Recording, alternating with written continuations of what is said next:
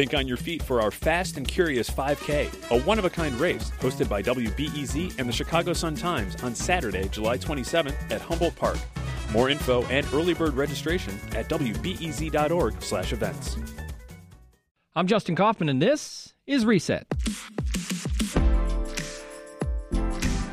Senator Kamala Harris and Vice President Mike Pence squared off last night on a number of issues, including, the economy. On day one, Joe Biden will repeal that tax bill. He'll get rid of it. And what he'll do with the money is invest it in the American people. They want to abolish fossil fuels.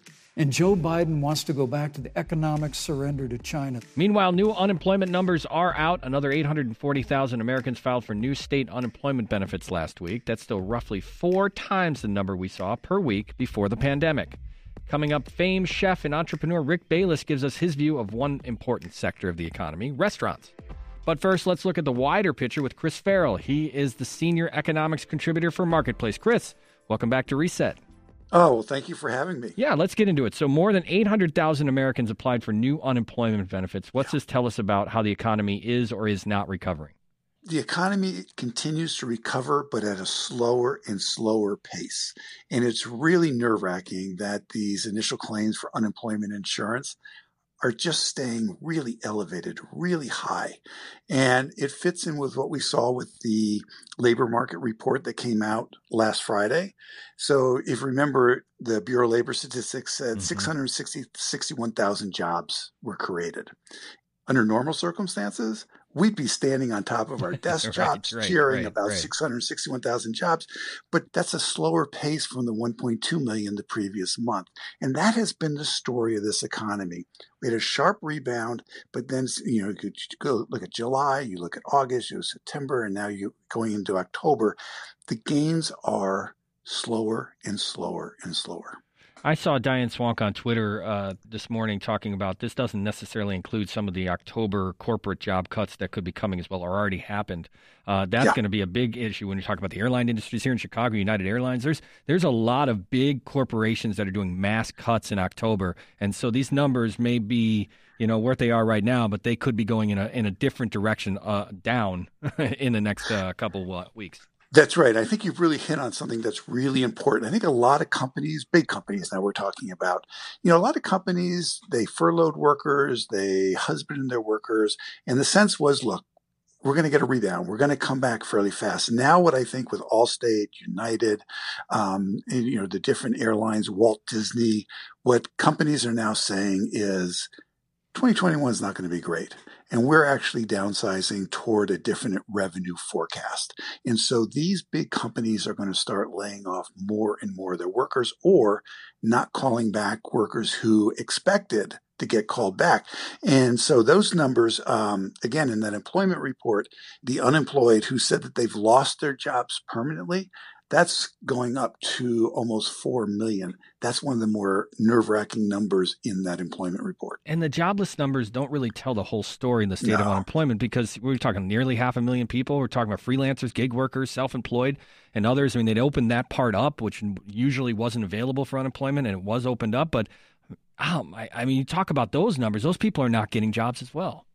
They're not getting jobs as well, and they're getting less and less because there's a lot of competition out there.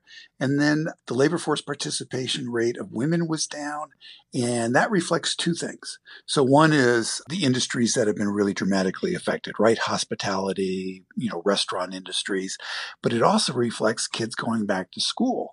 And so, women are really being hit hard, both because, no matter what we'd like to believe, women are still mostly responsible for caregiving and child caregiving. And so this has really been a harsh recession on the women labor force. Mm-hmm. So what can be done as numbers start to slide this way and you start to see corporations going, 2021 is going to look bad, so we're cutting more and more people. Are there any tricks in the toolbox for the Labor Department to try and juice the economy? Oh, absolutely. We need another fiscal relief package. And the negotiations have been held up. The negotiations fell again apart today. The House passed last week its $2.2 trillion fiscal relief package. That's down from its previous $3.4 trillion. And, the White House and Mnuchin, Treasury Secretary Mnuchin, they were talking about a $1.6 billion, but it hasn't gone anywhere. And there are really two reasons. One, Senate Republicans are clearly divided. And Mitch McConnell, the Senate Majority Leader, really doesn't want to bring it up for a vote because it's really unclear what would happen there. And the other thing is we just have this election season going on, and then President Trump has changed his mind. Yesterday he canceled all negotiations. Then later in the afternoon, let's send out relief checks, $1,200 to people again.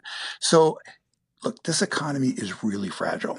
And this economy really does need a fiscal relief. And state and local governments are being hammered. And the revenue's down and demand on their services is up. As you mentioned, all these people, we still have only gained back half the jobs that we lost in March and April. So we lost 22 million then. There's still about 11 million that have been tossed out, underemployed, unemployed. And so, yes, there needs to be a fiscal relief package. And by the way, yesterday would have been good. Yeah, right, Chris. But the thing that gets me is it's tough to say this, but it almost feels like this is one of the things that's standing in the way of this country being able to handle this is an election. Because both political parties want to make their case to the American people, but at the same time, they don't want to necessarily do something that might backfire, that says that gives a win to the other side. And so it almost feels like the election is actually standing in the way of us coming together to recognize that we are getting to dire straits here. Economists who are doing their forecasting, looking at the economy, they expected that we'd get another fiscal relief package because it's an election year, just what you're talking about, and that the president of the United States would want some kind of a package out there, just pure self-survival. So now what people are doing is saying, well, maybe after the election, we'll get that package because then the politics may be clearer in terms of, and that's what the president said when he sort of, canceled the talks. But look, this is really wrong, what is going on right now. People are really suffering. The economy is fragile. We could fall back. You were talking about, the increase in layoffs among these big companies. It is not an unreasonable forecast that this economy starts falling back down. And so getting that package out there, incredibly important.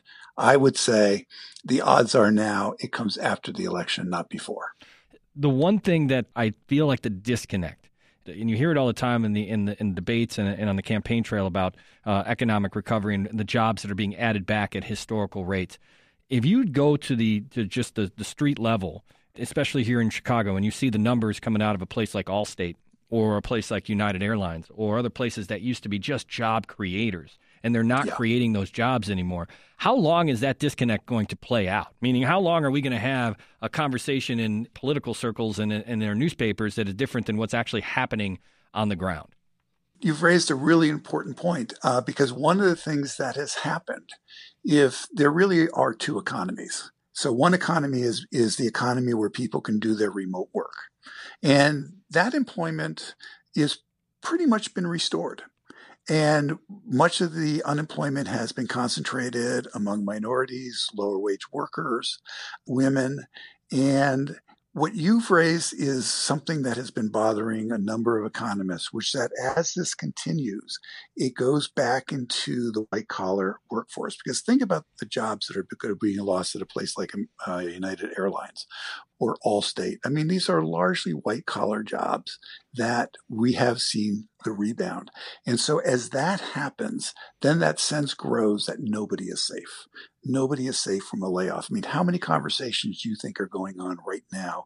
People remotely, who have jobs, they can work remotely, but how many of them do you think are saying, okay, I got to run my budget numbers because I could get laid off. Right. No one is safe. And that spills over into spending, that spills over into confidence, and that does have an impact on economic activity. When you think about looking at the future and the fact that here we come into the winter months and, hopefully there will be some sort of stimulus package that comes out, Is that going to be the future here, where we kind of go stimulus package to stimulus package? I mean, I know that both political parties have different economic philosophies about that, because we saw that a lot of the economic stimulus ended in October. The day it ended, you had airlines saying, okay, 30,000 people are let go. So is that going to be what we're doing in this country? Obviously, until we get out of this pandemic, stimulus to stimulus? Yes. I mean, I think the way to think about it is there was this false dichotomy, the virus versus the economy. The more you control the virus, the healthier the economy, right? That's what we have really learned, that health is critical to the economy. So until we take the kinds of actions that bring down the virus, which, by the way, many, many nations have done, and I know they're having a resurgence, but the resurgence is from such a much lower level. So it's progress against the virus, doing the things that bring progress against the virus, and that allows for a stronger economy. Until we get there, we're going to have the need for more relief packages, maybe more targeted ones. For example, you keep schools open and you close bars, or those kinds of choices. But it is the virus and the economy. They go hand in hand. Chris Farrell, Senior Economics Contributor for Marketplace. Chris, always a pleasure. Thanks for coming on. Thanks for having me. Well, that's a wider view of the economy. Let's narrow things down to a specific and very important sector, the restaurant industry. Restaurants across the country are facing a heavy financial burden. Up to 85% of independent restaurants say they might have to close if they don't get federal help. The Independent Restaurant Coalition is pushing Congress to pass a bill they believe could save 11 million jobs. It's called the Restaurants Act, and it's a $120 billion grant program. Joining me now for more on the bill and the difficulties restaurateurs are facing in Chicago, award-winning chef Rick Bayless. Rick, welcome to Reset. Thank you so very much. It's a pleasure to be with you. Yeah, good to talk with you. I guess it's a status check. How are things going at your restaurants when it comes to the COVID-19 pandemic? Well, that's kind of a loaded question, because you could say when you come by Clark Street here that's closed off and we have an expanded patio and this is a beautiful fall week and there's lots of people sitting out there, that you would say, you must be doing just fine. Except the fact that we're running less than 50% of what we were running this time last year. And yet all of our costs, just like for every restaurant, the fixed costs are still 100%. And, we, like everybody else, have tried to cut back in every way that we possibly can. We've only hired 50% of our staff back, which is kind of the most painful thing that I think I've ever experienced, because we have really long-term staff. So some people that have worked with us for 20 years are still not back.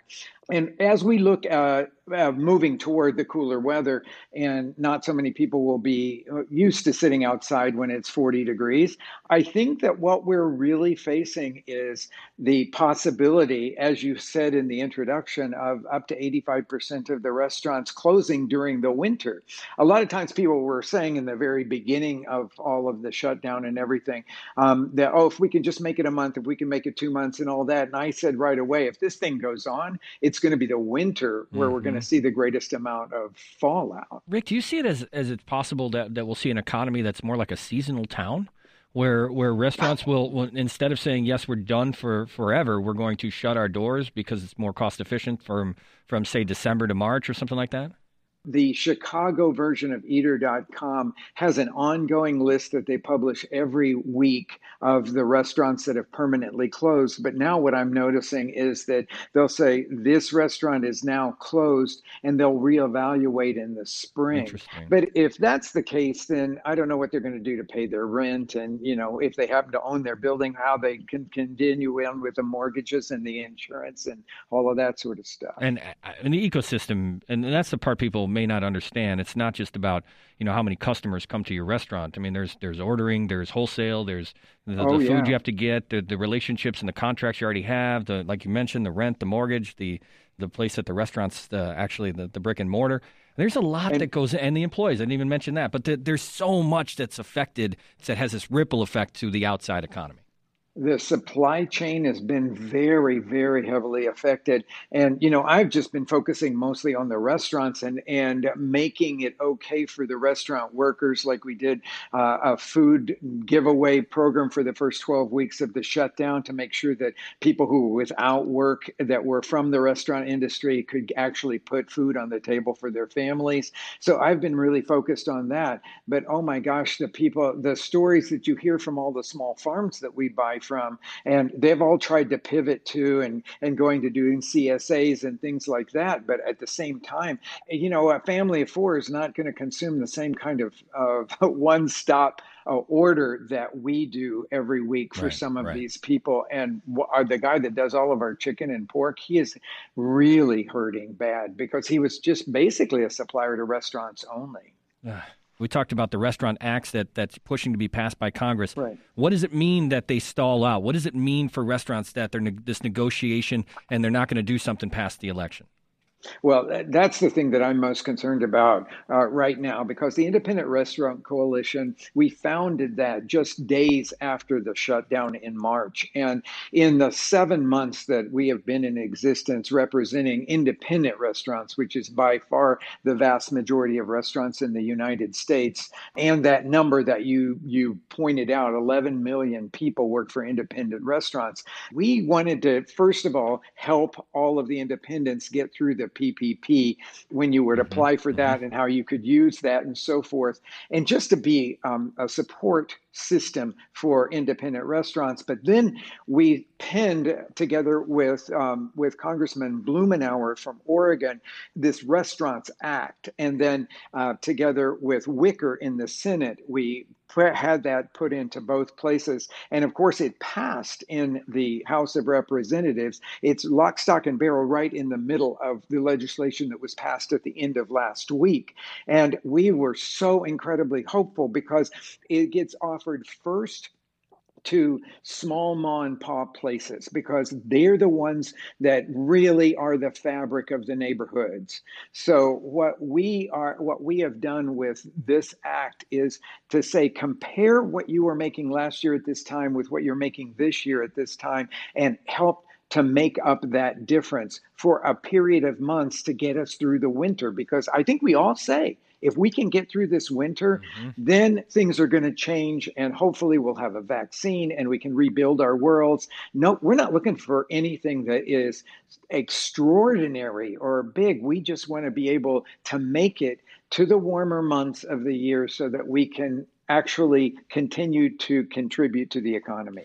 This is the part that is concerning for I think for restaurants, but also for Chicago, is that you're not only contending with the fact that there are going to be capacity issues to be indoors and there's going to be weather issues to be outdoors, but you're also contending with a behavior where Chicagoans change their behavior in the wintertime, right? I mean, that's what we have to do to survive, right? So how do you do that when you can have challenge? When they announce the winners of the Winter Challenge, there's going to be igloos and pods and things like that. But how do you get people to say, I'm going to put my parka on and I'm going to go have this experience with Rick Bayless at Frontera or Elena Brava or some places like that? Well, it's a very interesting thing to think about. And I was on that committee that helped to narrow down the choices of the 640 applicants for what winter dining would look like in Chicago. And there's some really clever things in there. I know in our restaurants that we're seeing more people as the weather has gotten cooler, especially last week when it was cooler, more people saying, no, I'm happy to sit inside. So maybe people were just really liking being outside because we always do in Chicago in the summertime, in the warm months. But now maybe that the time has come that people are reconsidering now whether they have to eat outside or not. They're going to say, well, as long as I'm seeing that everybody's wearing masks and that it feels like that there's a real great amount of sanitation going on, I think that people will be willing to come inside in the wintertime. But of course, you're exactly right. In the wintertime, just naturally, we all pull back. We want to be inside and we kind of don't go out as much and so forth. But I will say, though, that the number of guests that we're doing right now, last night, I think in Frontera, we served a little over 100 people. Well, that would be like a January day for us anyway. So maybe we'll still find those 100 people that want to come out and eat in January. Yeah, right. Chicago chef Rick Bayless with us. One of the stories that broke today was just about several workers who are protesting outside the Purple Pig on Michigan Avenue, worried about coronavirus safety concerns, negligence over that. As a business owner, someone who represents restaurants and has a restaurant, I don't want to say empire, but has a restaurant, I would say, collection here in Chicago. How do you keep your employees safe in this environment? How do you make sure that they're a part of the equation, they're part of this as well?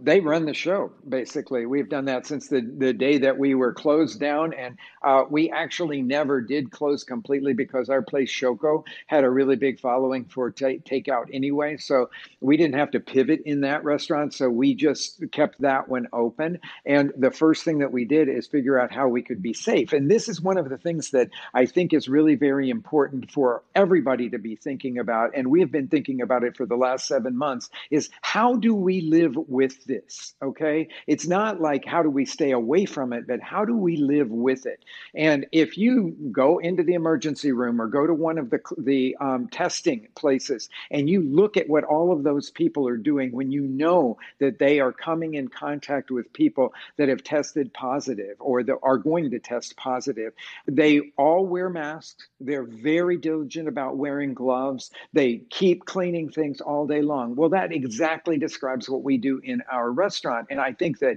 you are negligent as a restaurant owner if you're not doing all of those things. Yes, it costs more money and it takes more time.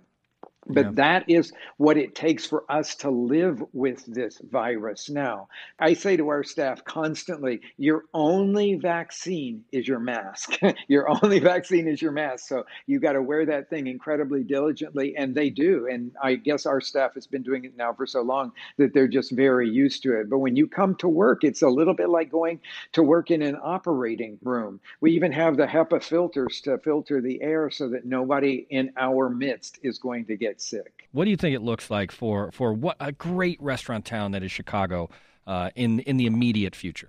I think that we are facing a rebuilding time, but I think that we're facing a rebuilding time in every great restaurant city in the United States. I don't think that we are going to see it have the same vitality that it has had in years past, but I do think that there is so much creativity and so much determination, especially on the part of the young restaurateurs and chefs, that if they can't make it where they are now, they're going to look for another place to pop up. I mean, I've been in this for more than 3 decades here in Chicago, and I can just say that if something happens to us and we can't make it through the winter because we're in a high rent district, and I said the writing is not on the wall yet for us, but if we don't make it through, you'll see me surface right away someplace else. Yeah. Chef, restaurateur, Chicagoan Rick Bayless. Rick, thanks so much for your time. Great talking to you today. It was great to talk to you, Justin. Thank you. And that's today's Reset. Make sure you hear all our important conversations about the issues that matter to you in this upcoming election. Make sure you're subscribed to this podcast and tell a friend. I'm Justin Kaufman. Thanks for listening, and we'll see you right back here tomorrow for more Reset from WBEZ Chicago.